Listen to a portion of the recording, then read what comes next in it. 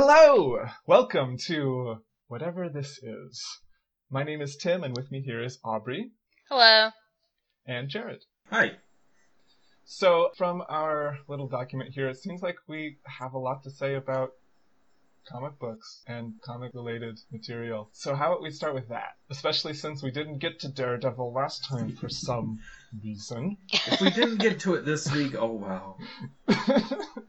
Alright, let's do it. Did you finish watching Daredevil, Jared? I did this week. Hooray! Actually, I did last week. We're all very excited. I wish we had, party noisemakers. Oh, jeez. We could celebrate Jared's finishing of After sound Daredevil. effects. Added in post. Added in post.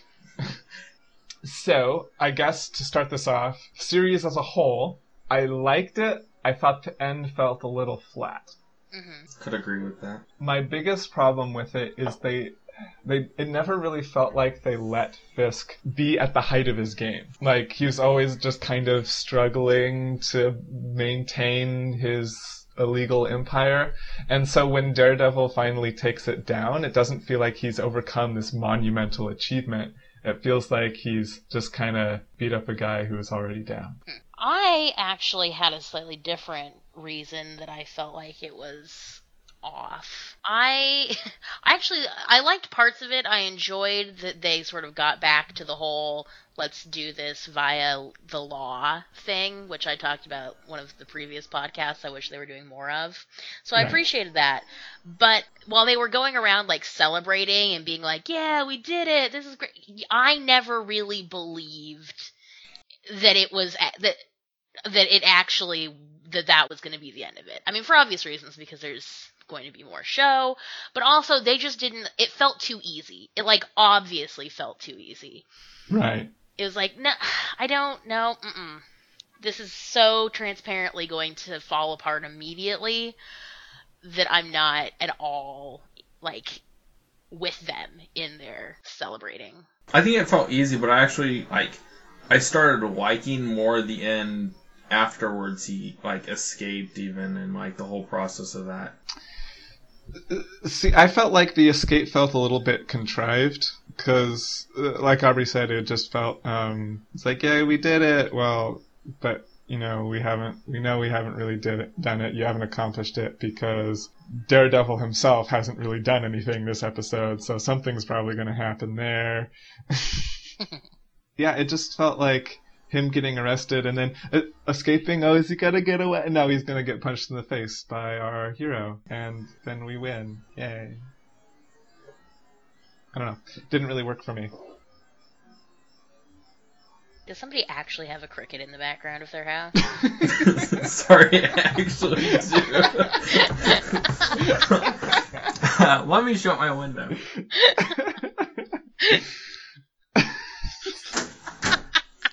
That was amazing. Okay. And I was really kind of hoping for a scene of Daredevil breaking into Fisk's stronghold and having one of those kind of scenes of one dude against this giant complex. Yeah, those are good scenes. And it was a little disappointing that didn't really pan out. And what did pan out was just a fistfight in a back alley. It was all right. And I was also I really liked Wesley as a character, Fisk's second-hand man. Yeah. And I thought he got shot. Sorry. the way he does spoilers. Spoilers. Sorry. Didn't get much pointing there. Retroactive spoilers. And the way he died was really kind of lame.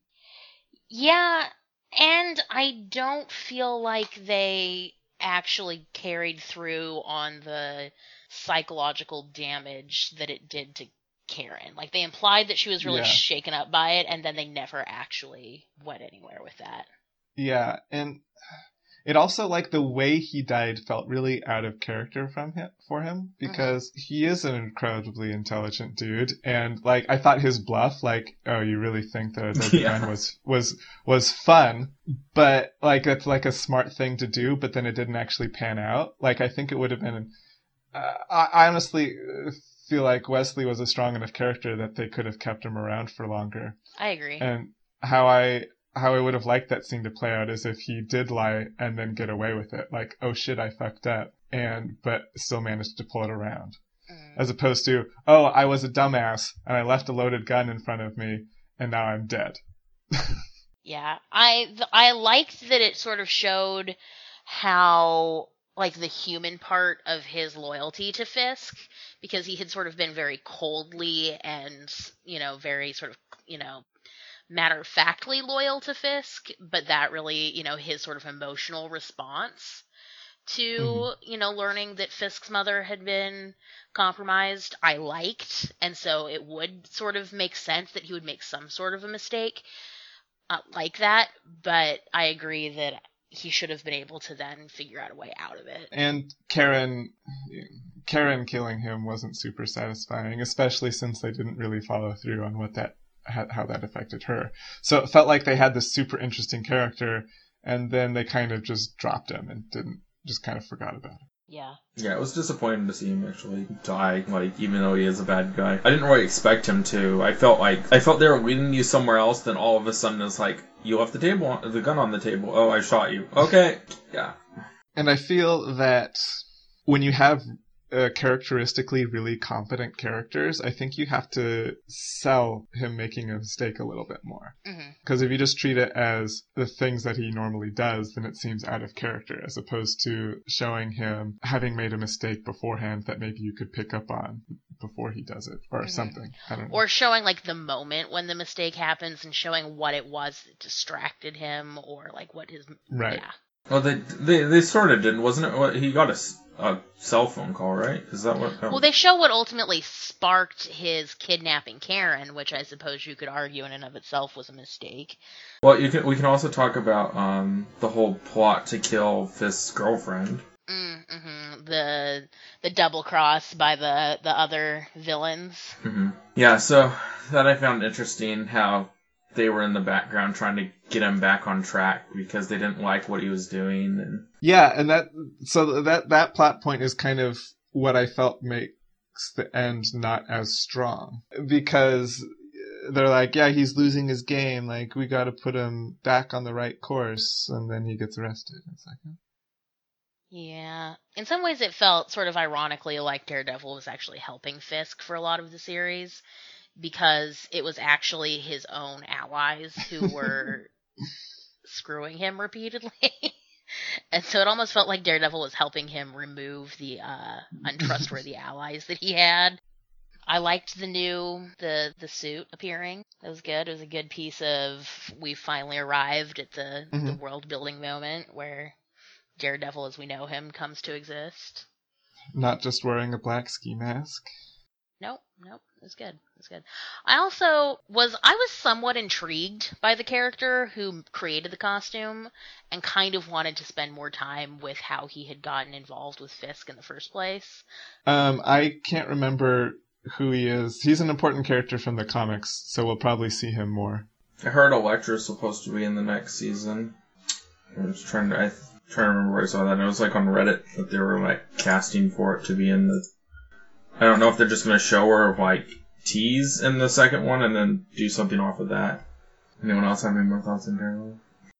We haven't really talked about Ben at all. Yeah, I was thinking about that, and I think ultimately he's just not a super interesting character. I'm trying to, I was thinking about, the way he's killed and what that means for the story and what his story means leading up to him being killed. And I don't feel like he played as strong as a role as he could have. All right. How do you feel about that?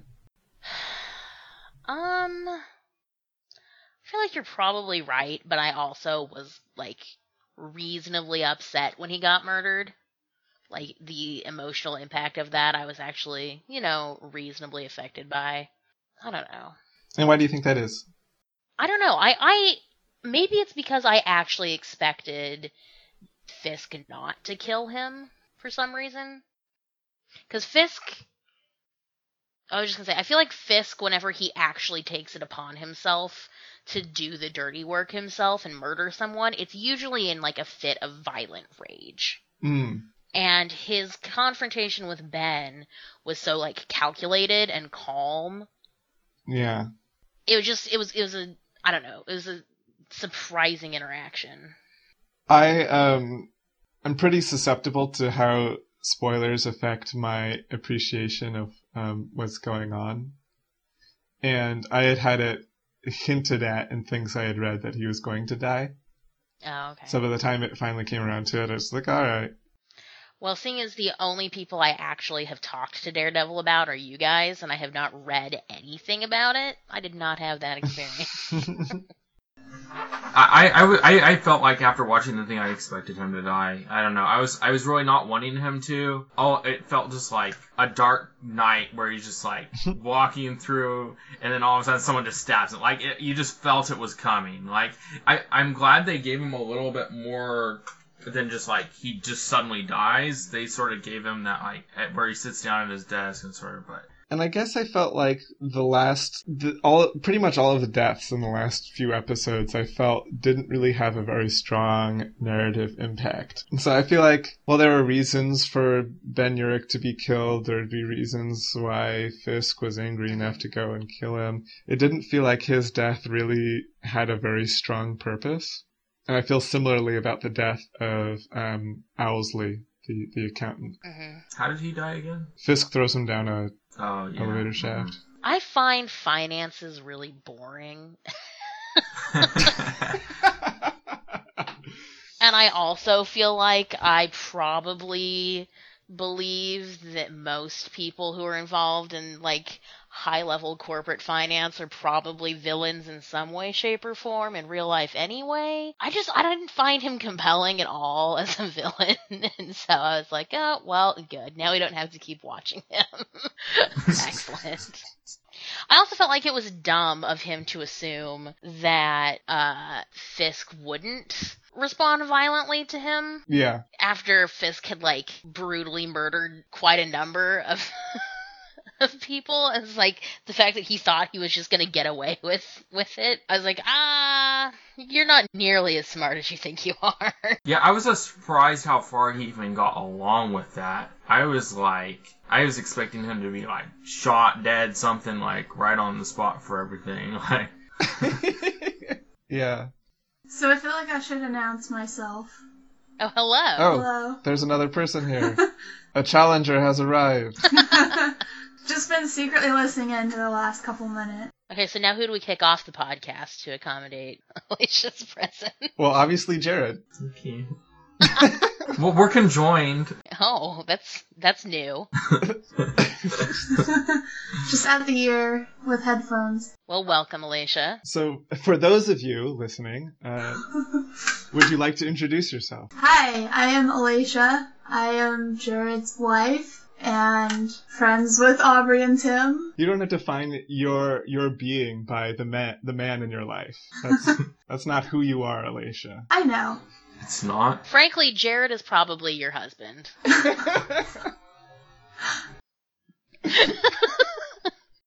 So what are your thoughts about Daredevil? I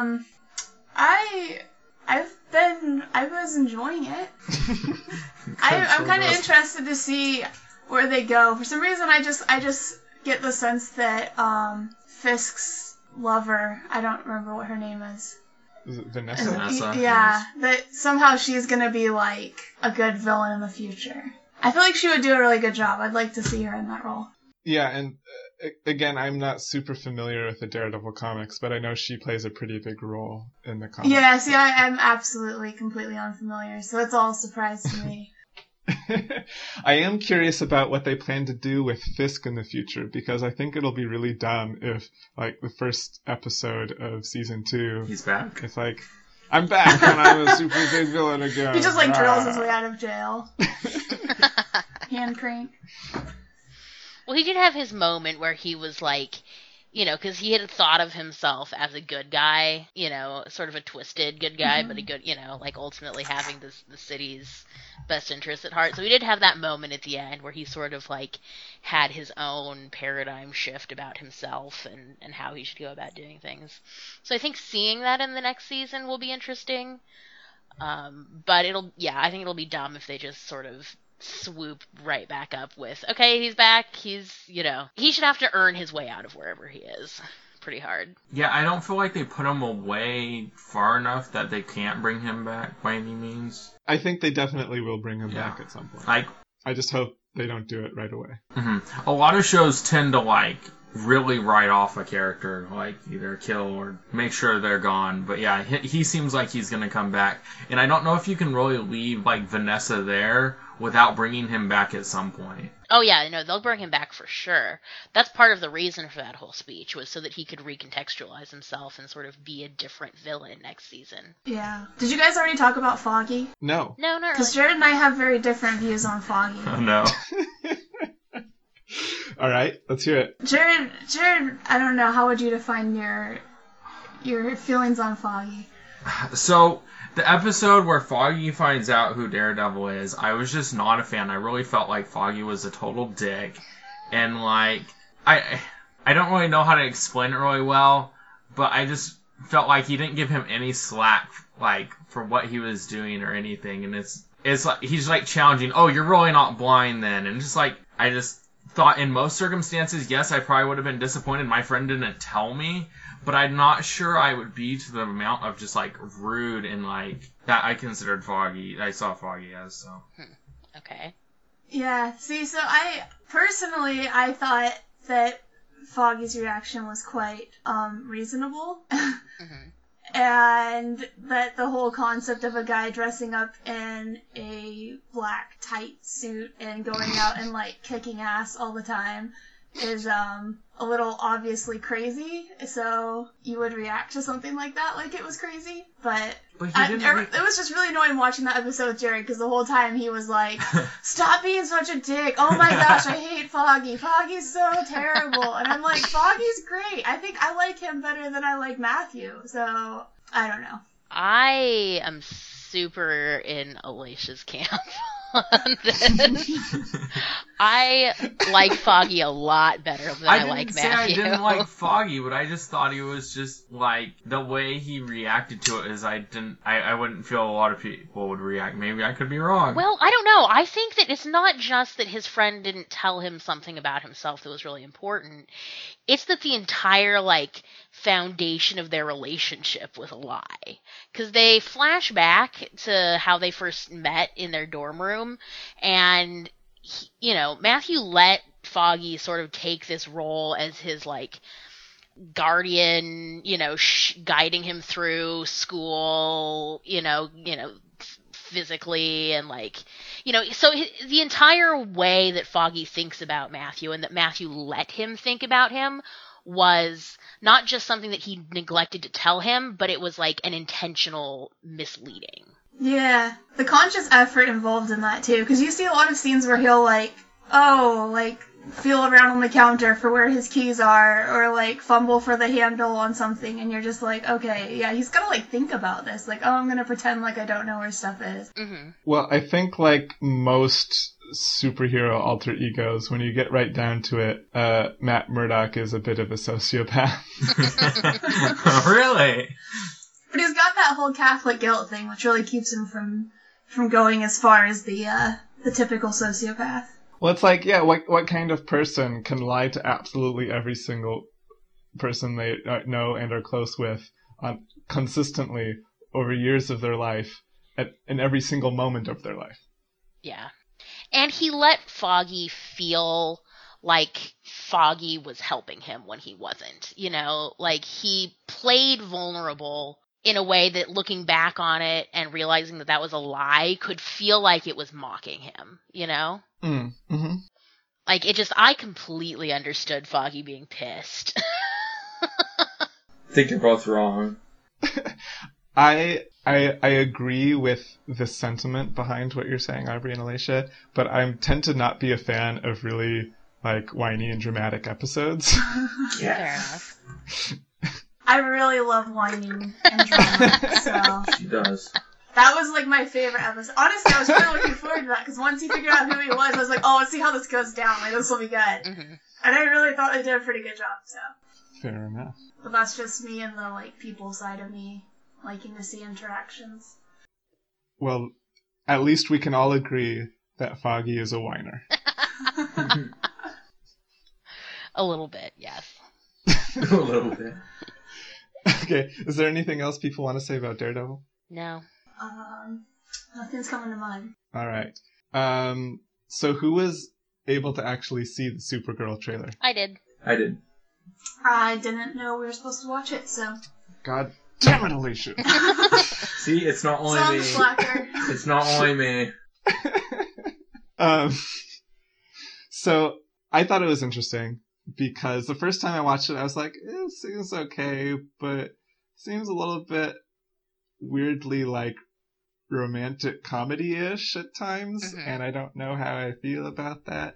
And then it was on the internet for long enough, and I read the opinions of actual women who had seen it, and a lot of them actually responded really positively because it was so girly, and that kind of changed my perspective a bit. Because it was like, well, you know, just because it's a superhero show doesn't mean it has to be specifically tailored to the things that I enjoy. Okay, so I don't know a lot about the background. Are they just spinning off this, or was it actually, is like Superwoman or whatever supposed to actually be his sister? Like, I guess I just don't know enough about it, so. So in the comics there are multiple Supergirls, but the most popular one is Superman's cousin. Okay, so it there is some behind it in the comic books then, okay. Yeah. I actually had a similar response to you, Tim. Initially I was like, I feel like this is like pandery, but also just like unnecessarily aiming at like a bubblegum flavored audience that I wasn't into at all.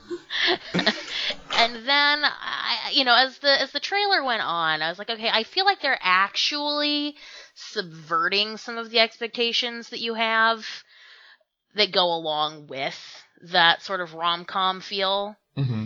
Because initially I was irritated by the stereotypes of, her character. And I was like, okay, actually she's sort of being both that and then also figuring out who else she is and how to be authentically her normal self, her real world self, but also, this empowered superheroine who, goes out and saves people. I don't know. I changed my feelings about it fairly rapidly. Yeah, it seems like there's a lot of comedy behind it for like the type of atmosphere, things that normally you expect from like Superman or a hero sort of thing, I feel. So I don't know. I thought it was funny, at least the trailer, and I think they will do a pretty good job with it, I feel, from like what you see from the trailer. I also I don't necessarily know that I'll like it necessarily, but I'm not like sitting here violently hating the idea of it.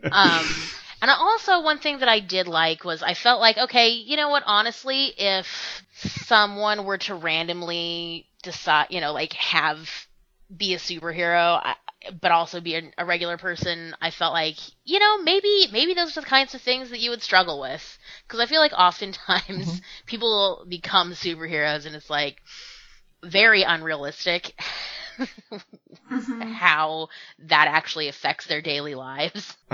And how it plays with their personalities as just, people trying to live their lives. So, I don't know. I think it's got potential. I certainly think, to Jared's notion, that it looks far more interesting than actual Superman. I don't think it takes too much, though. Not to be a basher, but I've never been a huge fan of Superman or Superwoman to this point. I guess we did watch the latest Superman, but I don't know. I was never big into Smallville when that's what was big as in high school, and so I just never found him as a superhero to be that interesting to me. Yeah, I kind of agree, though I'm sure, big fans of the comic book could tell you issues and arcs that were written well. I'm sure that exists. But one of the other positive things that people were saying about this trailer is that it is part of a trend to make comic books more unashamedly comic book. or comic book media rather, because for a long time, movies and TV shows about comic books have been really ashamed to admit that they're about comic books. Because like Smallville, for example, it's like, okay, yeah, it's about Superman, but he's going to be a kid. He's not going to have really that many powers. They're not going to be like punching people in the face all over the city. So it's fine. You can still watch it. Like, don't worry.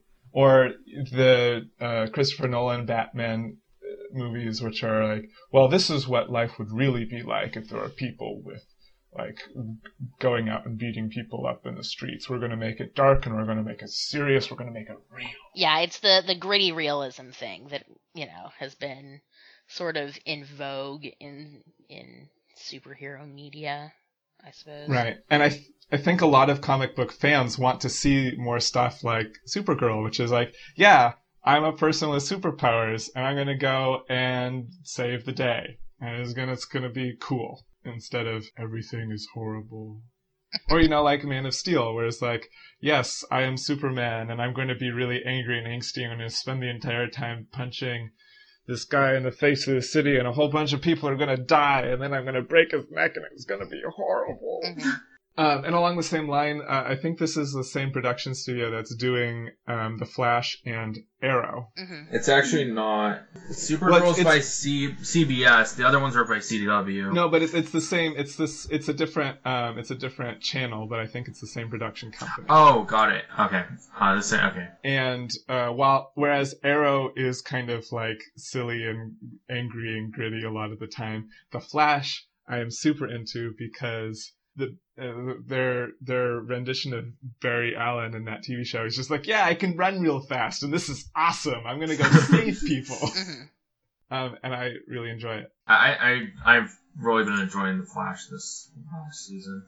You think ever we're gonna get sick of superheroes soon with how much like we're doing with whatever you want to say, Disney or whatever, like all the Marvel we've been doing, whatever. There's so many TV shows about like superhero and Marvel. Like they're putting everything out there. It feels like, and it's not like they're just doing one channel either. It's like CBS has got one, CW, like Netflix has got one too, and like Fox, ABC. Apparently everyone's gonna they've allowed this huge degree of, I don't know if they're trying to keep quality or how they're going to do this, because they're just allowing so many different channels to do different things with different parts of Marvel. So yes, I think we are going to get tired of it. I think I'm already a little tired of it, but I will get tired of it when they stop producing things that I enjoy watching. But simply because there's a lot of it, I don't think is inherently tiring for me. Mm-hmm. I really want, I don't necessarily want it to go away.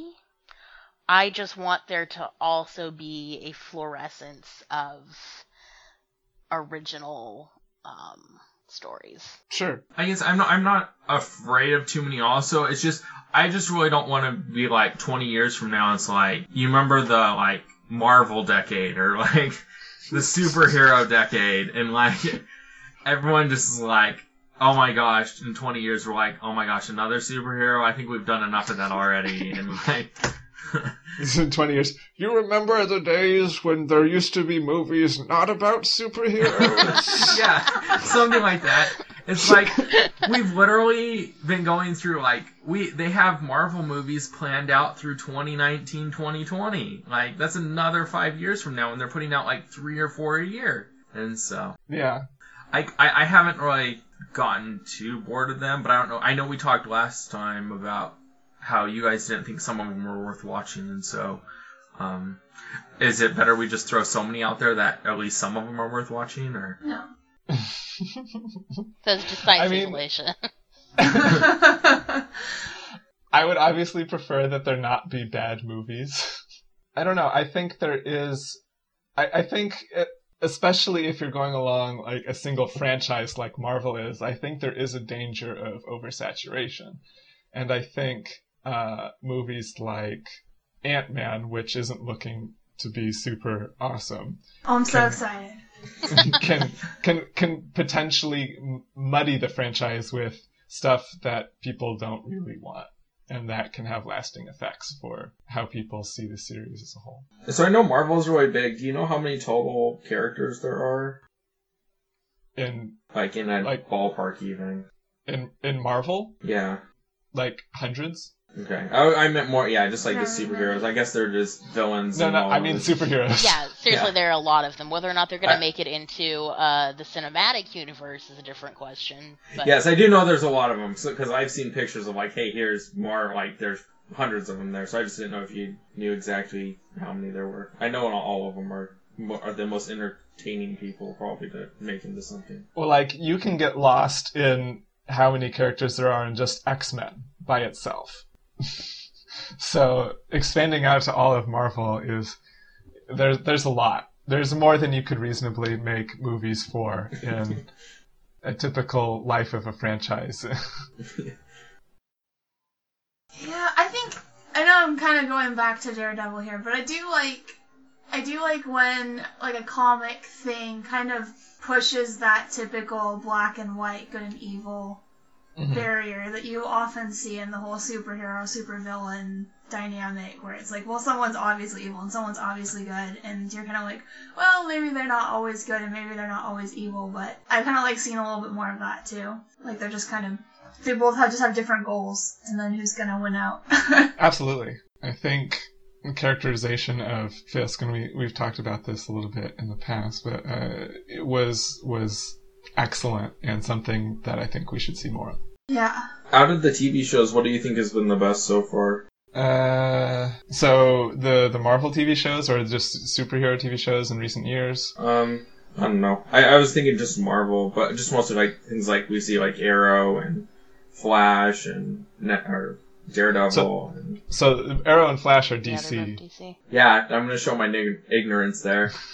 Well, let's just go with superheroes so I don't look as much of an idiot. I mean, I confess the only one I've actually watched fairly consistently was Agents of S.H.I.E.L.D., so...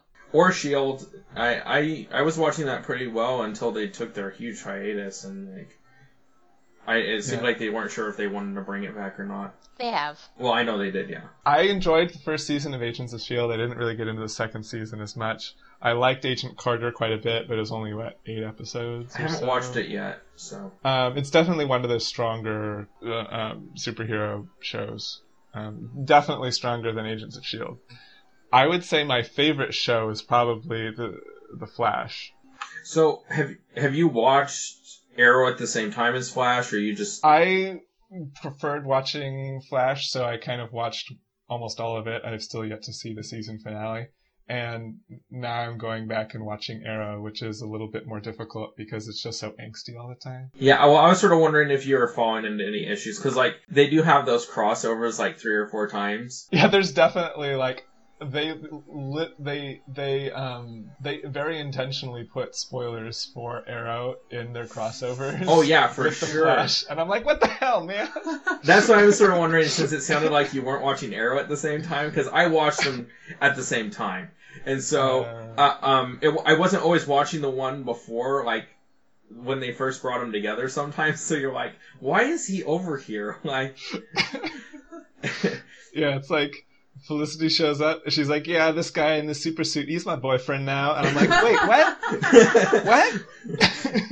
Yeah, so, I know one aired before the other, and I didn't always watch them in the correct order. So you'd have these, random, why is she here? Okay, well, whatever, she's gone.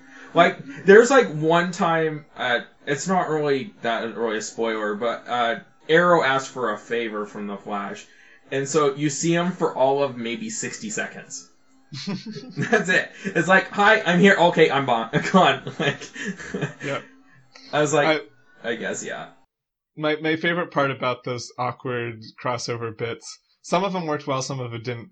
My favorite part was when they would force in these little one-liners that would refer back to the other series that were clearly out of place and just forcibly thrown in for there to be more connection. So when they walk into Star Labs and Oliver Queen is like, I'm looking into the death of Black Canary. Dun, dun, dun. And we're like, she's dead. Oh my god, okay, those are the ones that I hated the most, yeah, and like, and the scientist dude and the girl, yeah, like where she gets her like screeching thing, oh my gosh, I thought that was like the stupidest crossover and the most, oh man. Yeah, there was way too much crossover for those shows. I think sometimes it worked, sometimes it didn't. Yeah, I think they can tease it sometimes to make you watch it, but I think they overdid it. Mm-hmm. But when they did it good, they did a good job of it. So. And on a related note, I'd like to kind of segue this to the horrible This American Life episode that I listened to. Did you happen to listen to it, Aubrey? I actually didn't. I was sort of like, what? When you mentioned it, I was like, oh, I missed that one apparently. I think it was 2 weeks ago, maybe 3, whatever. In any case, they did this episode that was all about superheroes, and they treated it really terribly, like in a way that made you feel the writers had really no sense of why people actually read or watch superhero media and why they enjoy that and what they find interesting about it. It was basically, it started off with this intro about this guy who was like, yeah, I used to love superheroes when I was a kid, and then I grew up and realized that they were stupid. Well, I'm surprised all these movies in Marvel are doing so well. It's just kids. And how he's like a graphic novelist now, and he has his own like superhero character who's just like arrogant and stupid and fat. Because that's how I would be if I were a superhero. And it's like, why? Well, yeah, okay, all right. Okay, so I guess I haven't heard of This American Life. So is this a podcast or YouTube or normal TV show? Or? It was on NPR, and I think it recently separated itself. And it started its life as a radio show and has kind of become more of a podcast in recent years. Okay. And it's pretty popular among the liberal crowd. Yes. They typically do like all sorts of different stories, whether it's 1 week they might do like this criminal case that's interesting, or 1 week they might delve into this story about like the financial crash or something like that. Okay. So then after that wretched intro, they started a story by it was actually John Hodgman. I don't know if you're familiar with him. Yeah. He's a comedian that kind of shows up every now and then. He was the Mac in the I'm a PC, I'm a Mac commercials. Oh, yeah, And he did this story about how he was asking people whether, at parties very casually, whether they'd rather have flight as a superpower or invisibility, and then talked about people's reactions and kind of did this, amateur psychoanalysis of why people would choose flight over invisibility, which basically came down to him interviewing people talking about how they would only ever use their powers in really selfish, self-serving ways. And like how people who choose invisibility only want to do it so they can get away with things, and how people who want flight are really showy. And I don't know, it was really weird. Like, they had interviews of people who were like, well, if I had flight, I would probably, I don't know, I'd fly to the bar, see what's up. Oh, jeez. Fly home. Were these people, like, high at the time of interviewing? Well, he said he was interviewing people at parties, so they may have been drunk. Fly my kid to the doctor's appointment, fly home. Yeah, and basically ended up making the point that people who choose invisibility have shame about their life and they want to hide from the world. And people who have flight are just like want to be out there and showy and don't need to hide from anything. Interesting. And I don't feel like that was a fair portrayal. Also, at one point he asked, like, well, so if you had superpowers, would you fight crime? And the guy was like, they were interviewing, was like, no, I mean, I don't fight crime now, so why would I fight crime just because I can fly? Like, I wouldn't have invulnerability or super strength, so how does flying help me fight crime? This is a really valid point. Just because you can start flying, we probably think of like Superman. Doesn't mean you became Superman. I mean, I think that this is a typical sort of This American Life kind of approach to things, which is to sort of take something that people are very, very idealistic about and delve into, like, if we were all just normal people and normal people who are awful frequently, what would we actually do despite our stated idealism? Yeah, I have trouble with that ideology because I feel like it assumes that if we had the ability to, we would all be wretched people. Mm-hmm. And I feel like that presupposes that we don't already have the ability to be wretched people.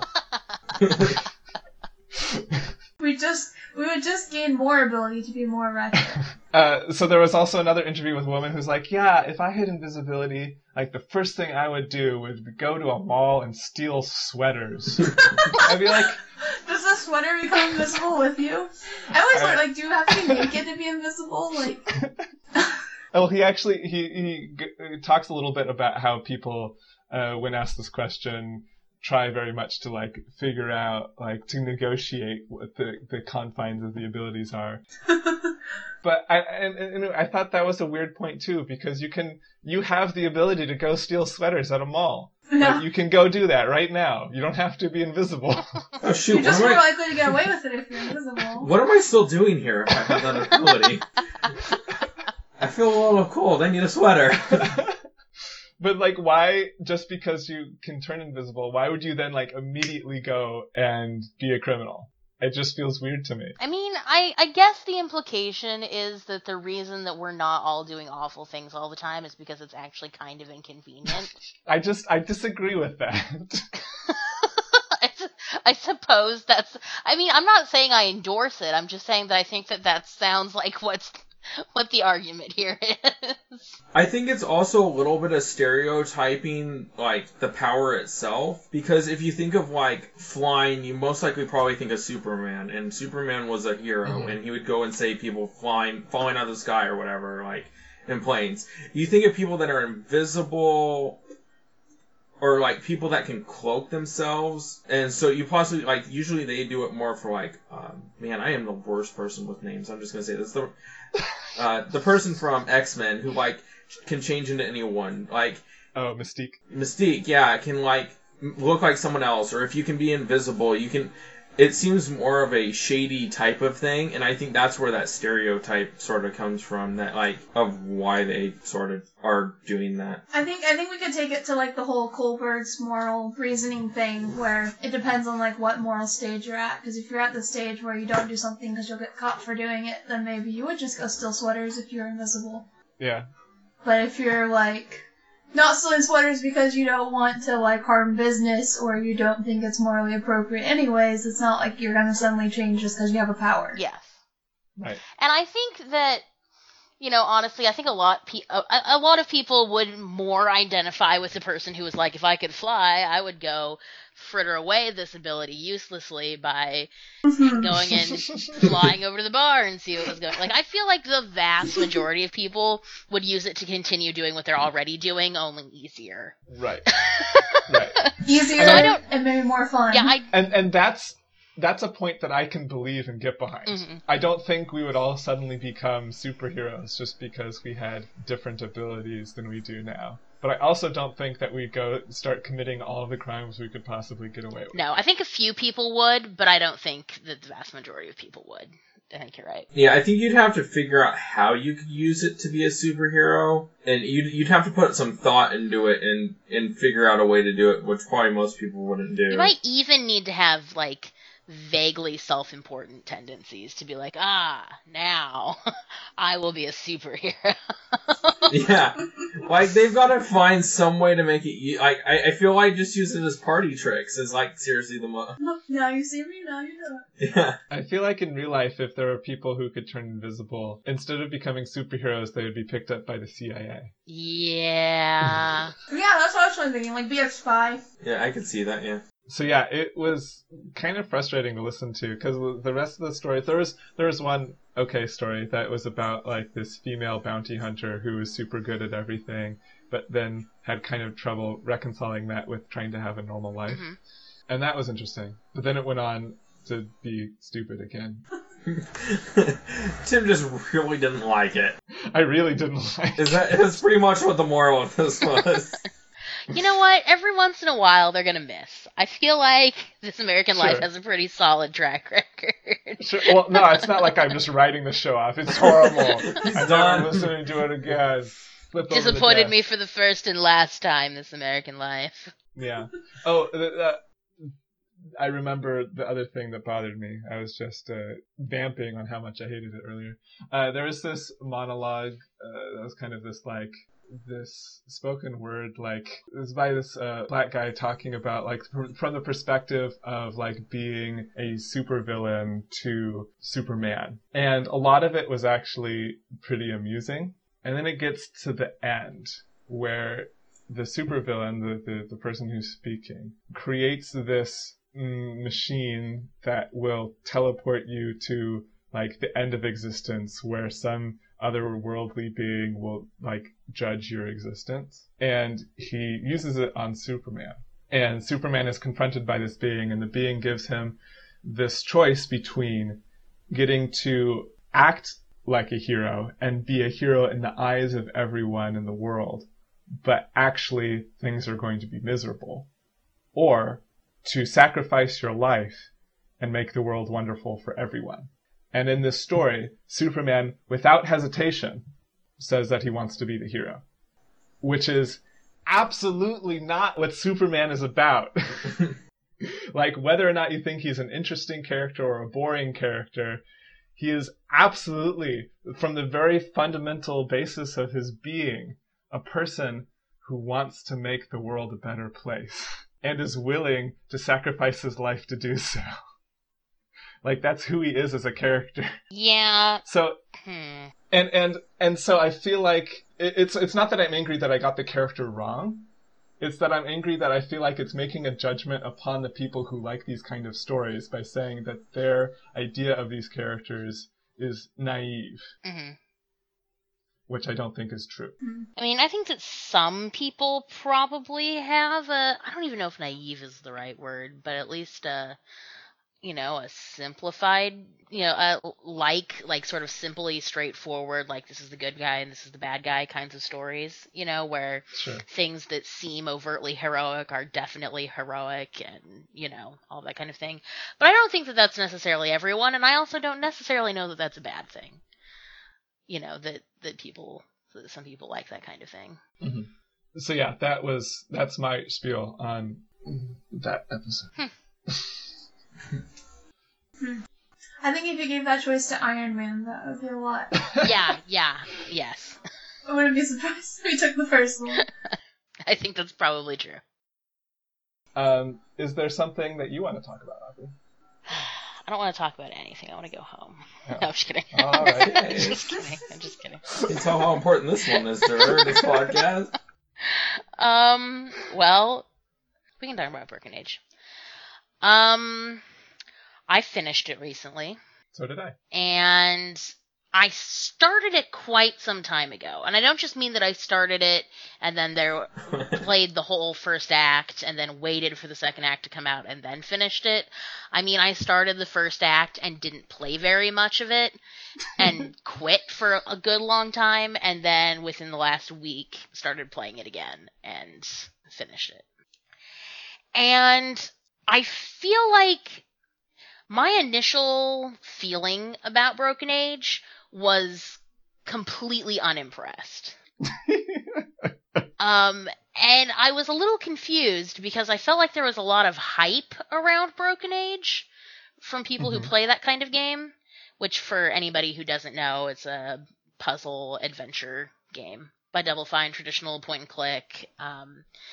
And, by Tim Schafer, the same guy who did Monkey Island and also Grim Fandango. And so I was really like, okay, this has been hyped. I'm on board, and like I was just not impressed for the first like half an hour, and I was just like, okay, well, that was a bust. Too bad. Did you start with a specific character I and only did. play that for the first half hour? I did. Mm. And it was the male character. Yes. And so his whole thing, he's on this ship, and it's this like it's full of sunshines and moons and mobiles and talking forks and knives and little friends who are made out of yarn, and it's supposed to convey this sense that he's being treated like a baby, essentially. He's much older than that. He's like, I don't know, what do you think, like 12? Something like that. But it's this impression that his childhood has been artificially extended and that he's bored and he's kind of stuck in this world that bores him and has no challenges in it. And that vibe, I was like, I feel like that's real. I feel like this world is boring and awful, and like this game was designed for children. Like I got infected with the vibe that he was experiencing, and it was just like, I can't do it. Okay, not to say, but it sort of looks like a child's game somewhat. It does initially. Like, it seems like something I'd be playing when I was like 10 or 11. And it doesn't stay that way entirely. I mean, I do think that kids could probably play it fine, but it turns into an actual, a game with twists and turns, and like they're eating maidens in the other half of the story, which is pretty intense if you think about it. Like they're sacrificing the young girls in all of the villages in the land every, 40 years? That's a pretty intense storyline. And the other storyline is this like perpetually frozen in adolescence, situation with like the most obnoxious mother character of all time. Yeah, it almost tanked the entire game for me because I played it first. Okay, so I have a question. I want to know, so looking at it here on Steam, I'm just looking at the most helpful customer reviews, and like everything is a thumbs down. Like the first 10 that are considered the most helpful. So overall, was it that terrible of a game that you wouldn't recommend it? Or no, it wasn't. It wasn't actually a terrible game. It was actually a good game. Okay. And if you go ahead. So I liked the first half. Mm-hmm. And my feelings on the second half can be expressed thusly.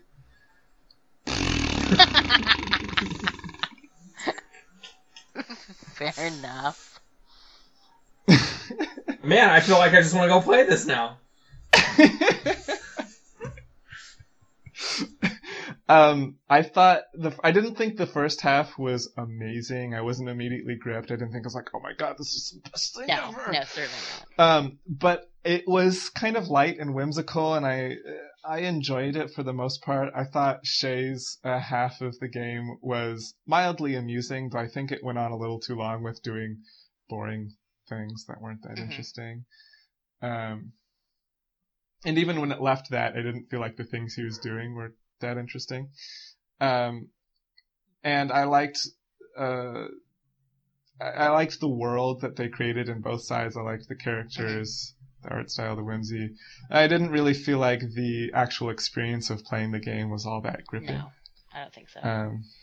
And that basically it's a game experienced for its whimsy. Like, you just kind of go there and have a fun time in like a land in the clouds, or, you get to meet some druids who are silly and blind.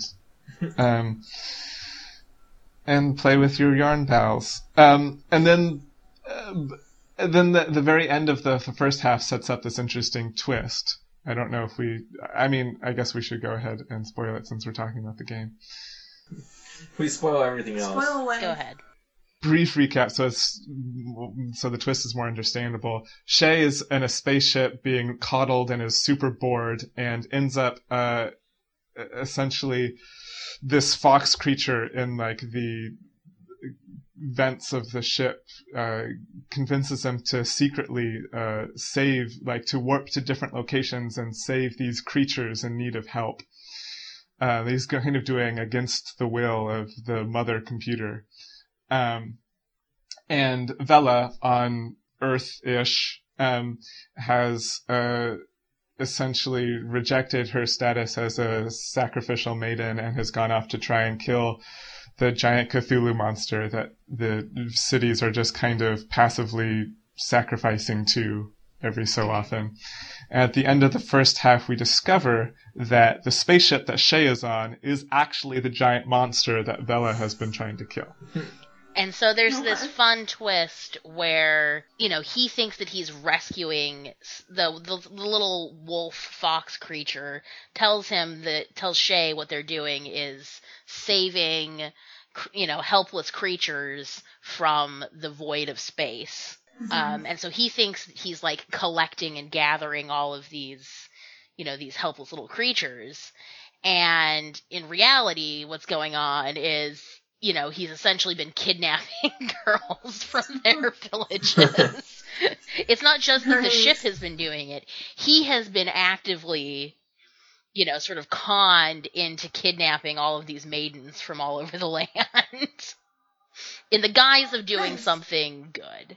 Mm-hmm. And that was interesting. The other thing that the first half ends with is that due to hijinks, Shay ends up in Vela's world outside the ship, and Vela ends up inside the ship. Oh, jeez. And then we get to my big problem with the second act, is that the second act spends the entirety of its time inside of these two locations that we already very well experienced in the first act. And it makes the game feel very, very small. So Shay goes to all of the different locations that Vela just explored and meets many of the same characters, and Vela in turn walks around the ship that we already spent a whole bunch of time being bored in. Mm-hmm. And it doesn't really deviate from those two big locations until like the very, very end. Okay. Yeah. One thing I will give it though is that I think that it avoided a lot of the major pitfalls that adventure games fall into regularly. And that I felt like the puzzles were relatively intuitive, and there wasn't a whole lot of like randomly trying to apply every item in your inventory to every, you know, thing that you can interact with in the world. That's true. I think there were a couple missteps there, especially with the hexapals. Yeah. But yes, for the most part, I think they did a good job. And I think that there were like amusing, like interesting, really what I liked the best was like some of those like locations I thought were really interesting in terms of like the idea that was embedded within them, like the cloud world, the weird cult that was formed around this like charlatan of lightness, you know, lightness of being. I thought that was an interesting sort of embodiment of that idea, you know, of the sort of charismatic charlatan. Yeah, I don't know. I thought that there were interesting moments in the game, and that's kind of how I relate to a lot of adventure games, is like, okay, this was an interesting moment, you know?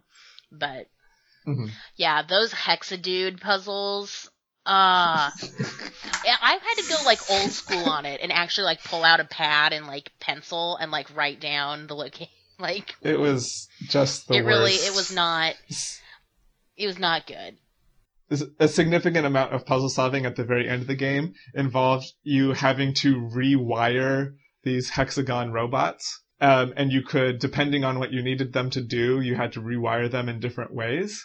But it never straight up told you. There was no like diagram that you discovered, except maybe once there was. Yeah. But for a lot of the puzzles, there wasn't a diagram where you could just be like, okay, now that I found this diagram, I just need to connect this here and this here and this here. It was more like, well, you can kind of see from this thing that this is supposed to be here, so maybe you can just kind of guess and check and kind of throw wires all over the place, and maybe eventually you come across a thing that actually does something. And you're supposed to sort of intuitively grasp that, like, it shows you the wiring in one of them in one world, and you're supposed to remember that wiring and apply it to one in the other world. Mhm. And that's sort of one of the ways that it tries to tell you how to, rewire these things. And it's like, how the hell do you actually expect me to remember not only which color of wires go in which positions, but also the direction that they're connected was important.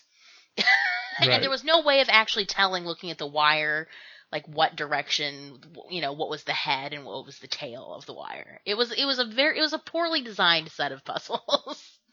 It was irritating. Yes. It reminded me of my primary. Like, I feel like all adventure games now should have like an active sort of screen capture that is built into the interface. Like, yeah, you can do screen captures in, Steam, but there should be actually something in the interface of adventure games that allows you to screenshot and then pull it up while you're still looking at the rest of the game. Because you're not playing a game so that you can test your memory of the obscure thing, that you saw hours ago. You're testing whether or not you actually can, like, put the pieces together and be like, oh, this is how I'm supposed to do it. It's not fun to be like, oh, yeah, I was supposed to do it that way, but I don't remember, so I have to go all the way back and look at it again, and then hope that I remember when I go all the way back to apply it somewhere else. The other really frustrating part, that was a smaller section of the game, was when, as Vela, you're trying to trick Mom into letting you into the room. And I was being lazy. I didn't want to, like, I'd figured out most of the quiz that she gives you. And I was at a certain point where I was like, okay, I figured out most of it. I'm just going to, like, guess and check for these last 2 points. But if you make a mistake, it warps you back to the room with all the clues. So instead of just letting me guess and check, I had to be teleported back to the room that had the clues that I needed, and then walk all the way back to the mom, and then talk to her again. And I made, like, I was just like, I don't care, and I, like, got it wrong, like, 3 times in a row. I was like, oh my god, this is so dumb. Just let me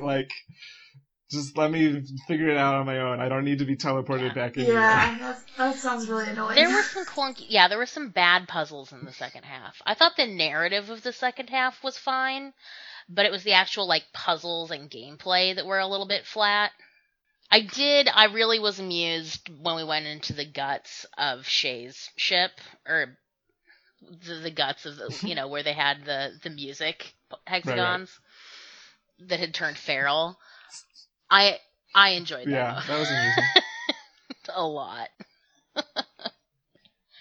Well, I would have continued to be negative and said that I did not like the narrative. You don't have to. It's okay. Because so essentially, how it turns out is the wolf creature that convinced Shay to capture innocent maidens was actually this member of this, like, highly genetically modified race of human beings that lives in a cordoned off part of the world, who has been stealing people from the normal, quote-unquote, part of the world to essentially harvest their DNA, because normal people have something that their highly genetically modified bodies lack. And they're set up as these, like, big villains of the second act, but you had no idea they had existed in the first act, and they're not super compelling villains. They're just, like, arrogant and mean, like, and you don't know anything about their culture, really, and you don't really get to experience their culture. You're just like, oh, they're the bad guys. Right, and it's also confusing because Shay and everyone else that you've met from that side of the wall doesn't look like that. Yes. So it's like, what? I don't know. I felt like they were hinting at things that could have been interesting from, like, a world-building perspective, but they sort of rushed through that. Yeah. And it ultimately wasn't as enjoyable as a result. What I heard about the development of the game is that they started running out of money, and so that's why they split it into 2 acts. Oh, jeez. And then they were running out of time, essentially. They were coming down to the deadline for the second act. And what I've heard is that Tim Schafer essentially just, like, locked himself in a room for a day and came up with a script for the second act. And so I don't feel like there was enough time given for iteration and editing for both the puzzles and the narrative aspects of the game. Yeah, I think you're right. I think you're right. So play the first half of the game. Yeah, the first half of the game is worth playing. And the second half isn't, like, hideous, mostly. It's just not as good as the first half. Yes. I mean, you know, and that story that you just spun about the development issues is such a common story in game development. Right. It's just not one that ends up being so public and not so obvious because of the things that Double Fine have created in the past. You know that they are capable of creating a solid narrative. Right. And I think, I mean, the production values overall were pretty high, especially for the first half. And so, yeah, I guess part of it is that they spent so much time and money on the first half that then trying to get the second half to live up to it was probably more ambitious than reasonable. Yeah, and a lot of people are angry because it was the first big video game Kickstarter success. So people were really upset that they ended up splitting it into two halves and that they didn't actually release it all at once like they said they're going to. And then the second half wasn't super awesome because they're running out of time and money from the Kickstarter when they vastly overshot their goals, which is, I don't think, unreasonable that they ended up having money issues, but is a symptom of Kickstarter and having stretch goals and things like that. Not to go too far into Kickstarters, but even then, like, even with what we've been considering are some of the first, like, Kickstarter games, like, say it got, like, $1 million, like, $1 million, yeah. That, like, if you consider you're paying people, like, programmers and stuff, like, say, $50,000 as a company, that's maybe 20 people, and that's just, like, in paying people. And so, and that's 1 year. So, that's if it's going to be 2 years, that's 10 people only that you could have on a team. And so I feel this is something that's like, yeah, great, there's so many people, but I think it's vastly underestimated sometimes what it takes to get a game done. Yeah. And I also think that, I don't know, I think it speaks to the fact that you probably can't kickstart a game that is long and extremely polished and have that be the entire budget for the game. If you want a game that fits those descriptions, you have to have, like, a diversity. Yeah. You need to, like, Kickstarter can be part of it. It can be part of how you prove public buy-in, but that should then, like, you have to have somebody who then says, okay, you know, I will fund the rest, you know, the next it has to go part. further than that, yeah. Or they should be up front and say, yeah, we're going to fund installations of this. We're going to fund small chapters, small episodes. Because I think that's a more reasonable Kickstarter sort of model.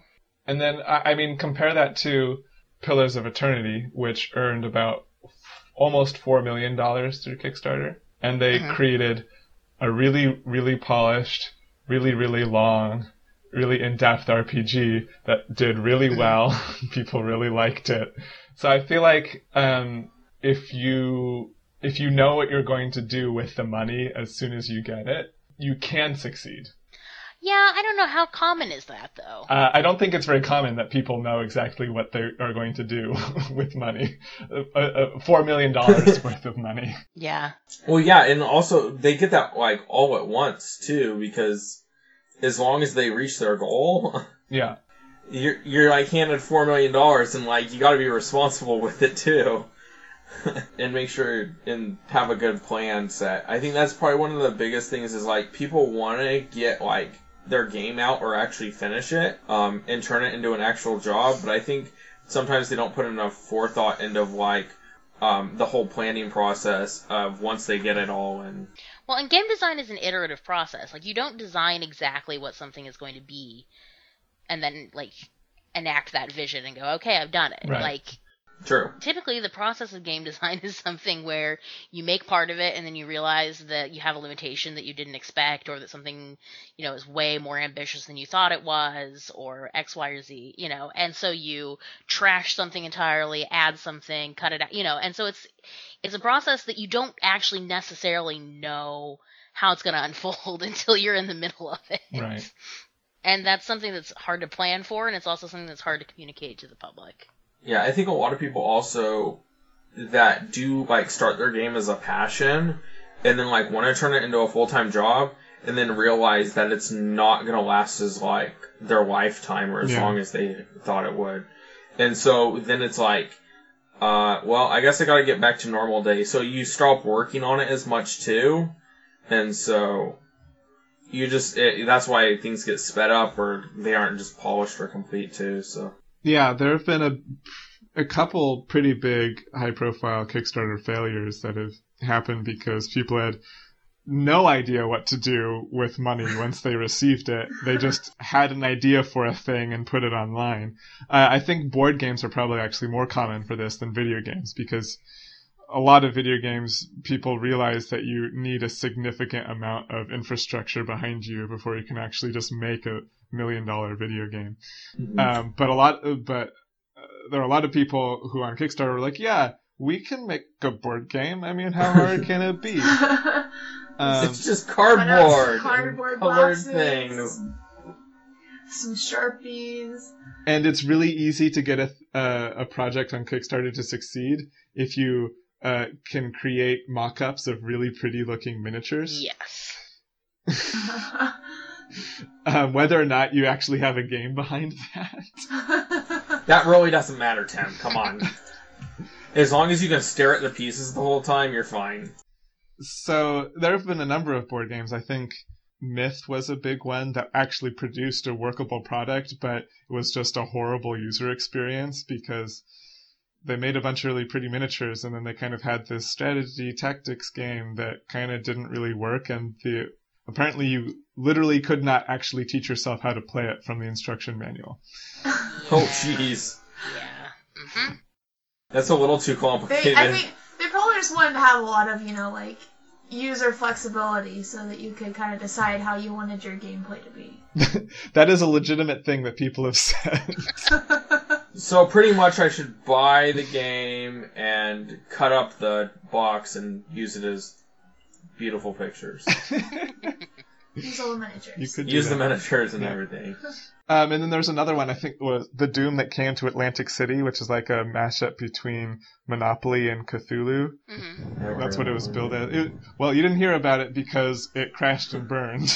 Oh, well, there's the reason I haven't heard about it. Like a year after the Kickstarter, the guy was like, yeah, we don't have any money, so the game's not going to happen. Sorry, guys. And it was like, well, this was kind of not that surprising because it was like 3 dudes who had never made a board game before, who weren't established in any sort of board gaming publishing or development, who were just like, yeah, we can do this, it's fine. You guys know what we should do next podcast? What? Make a board game. Okay, well, we've been talking for quite some time. Is there anything else people feel like they need to say at this moment before we wrap it up? I don't think so. Jared, play Capsule. Come on, man. I will play Capsule. I will have a lot to talk about next week. What is Capsule about? I can't even tell you. You have to just play it. Anyway, thank you so much for joining us this week. We hope you had a wonderful time. I certainly did. We will see you again in 2 weeks. Except I edit these slowly, so who knows when you'll hear this, so whatever. It's fine. You probably still haven't heard our previous episode. Shut it down. Shut it down. All right. It's okay, you can just edit that out. Bye. Bye. Bye.